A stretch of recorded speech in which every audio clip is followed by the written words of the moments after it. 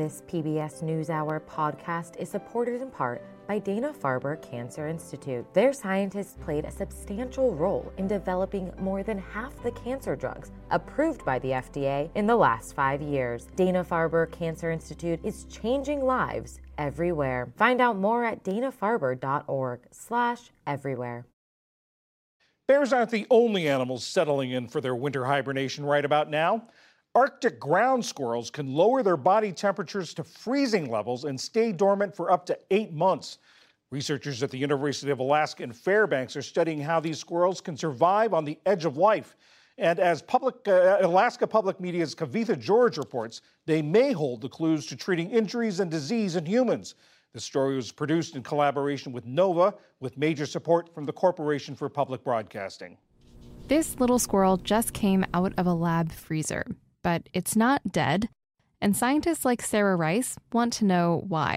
There's no cardiac arrest, there's no stroke. They're obese, but there's no ill effects, there's no bone loss. This is an Arctic ground squirrel, and during hibernation, it can chill its body down to the freezing point, 32 degrees Fahrenheit. It's the only mammal that we know can get that cold. And then they wake up and they're just fine in the springtime. Here at the University of Alaska Fairbanks, researchers are trying to understand the biological mechanisms that allow squirrels to withstand such extreme conditions and bounce back completely healthy. They've found that when the squirrels hibernate, they cycle in and out of a deep sleep called torpor. They're in torpor for weeks at a time, where they're super, super cold. Their heart beats maybe 5 times a minute. They breathe once a minute, and they're just inactive.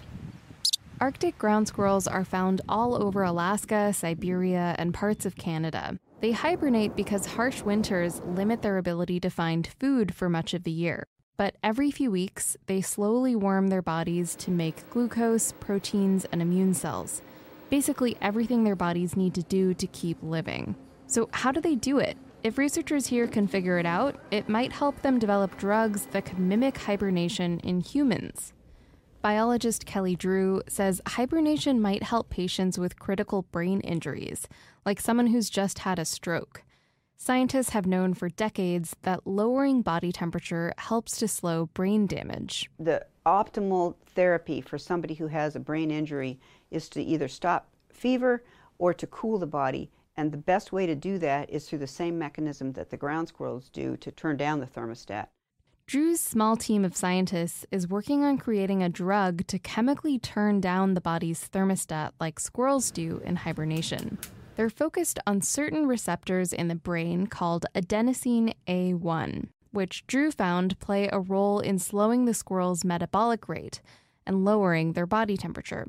Her hope is that a drug that stimulates A1 receptors in human brains to induce body cooling could be part of an effective treatment for stroke or other brain injuries, or even promote brain health as we age. The other thing that cooling and rewarming does to the brain is it also creates these regeneration of synapses and maybe even neurons. And so for things like mental health, I think cooling and rewarming could be remarkable because it promotes plasticity. Same with neurodegenerative diseases like Alzheimer's. So far, Drew says the drug has shown promising results in rats and pigs. The drug testing process is long and rigorous. If it works, it could be 5 to 10 years before it has final FDA approval for human use. Drew says NASA has even shown an interest in the potential to put astronauts in a hibernation-like state to aid space travel. The 7-month trip to Mars would be a lot more pleasant in a hibernation bubble. For PBS News Weekend, I'm Kavitha George in Fairbanks, Alaska.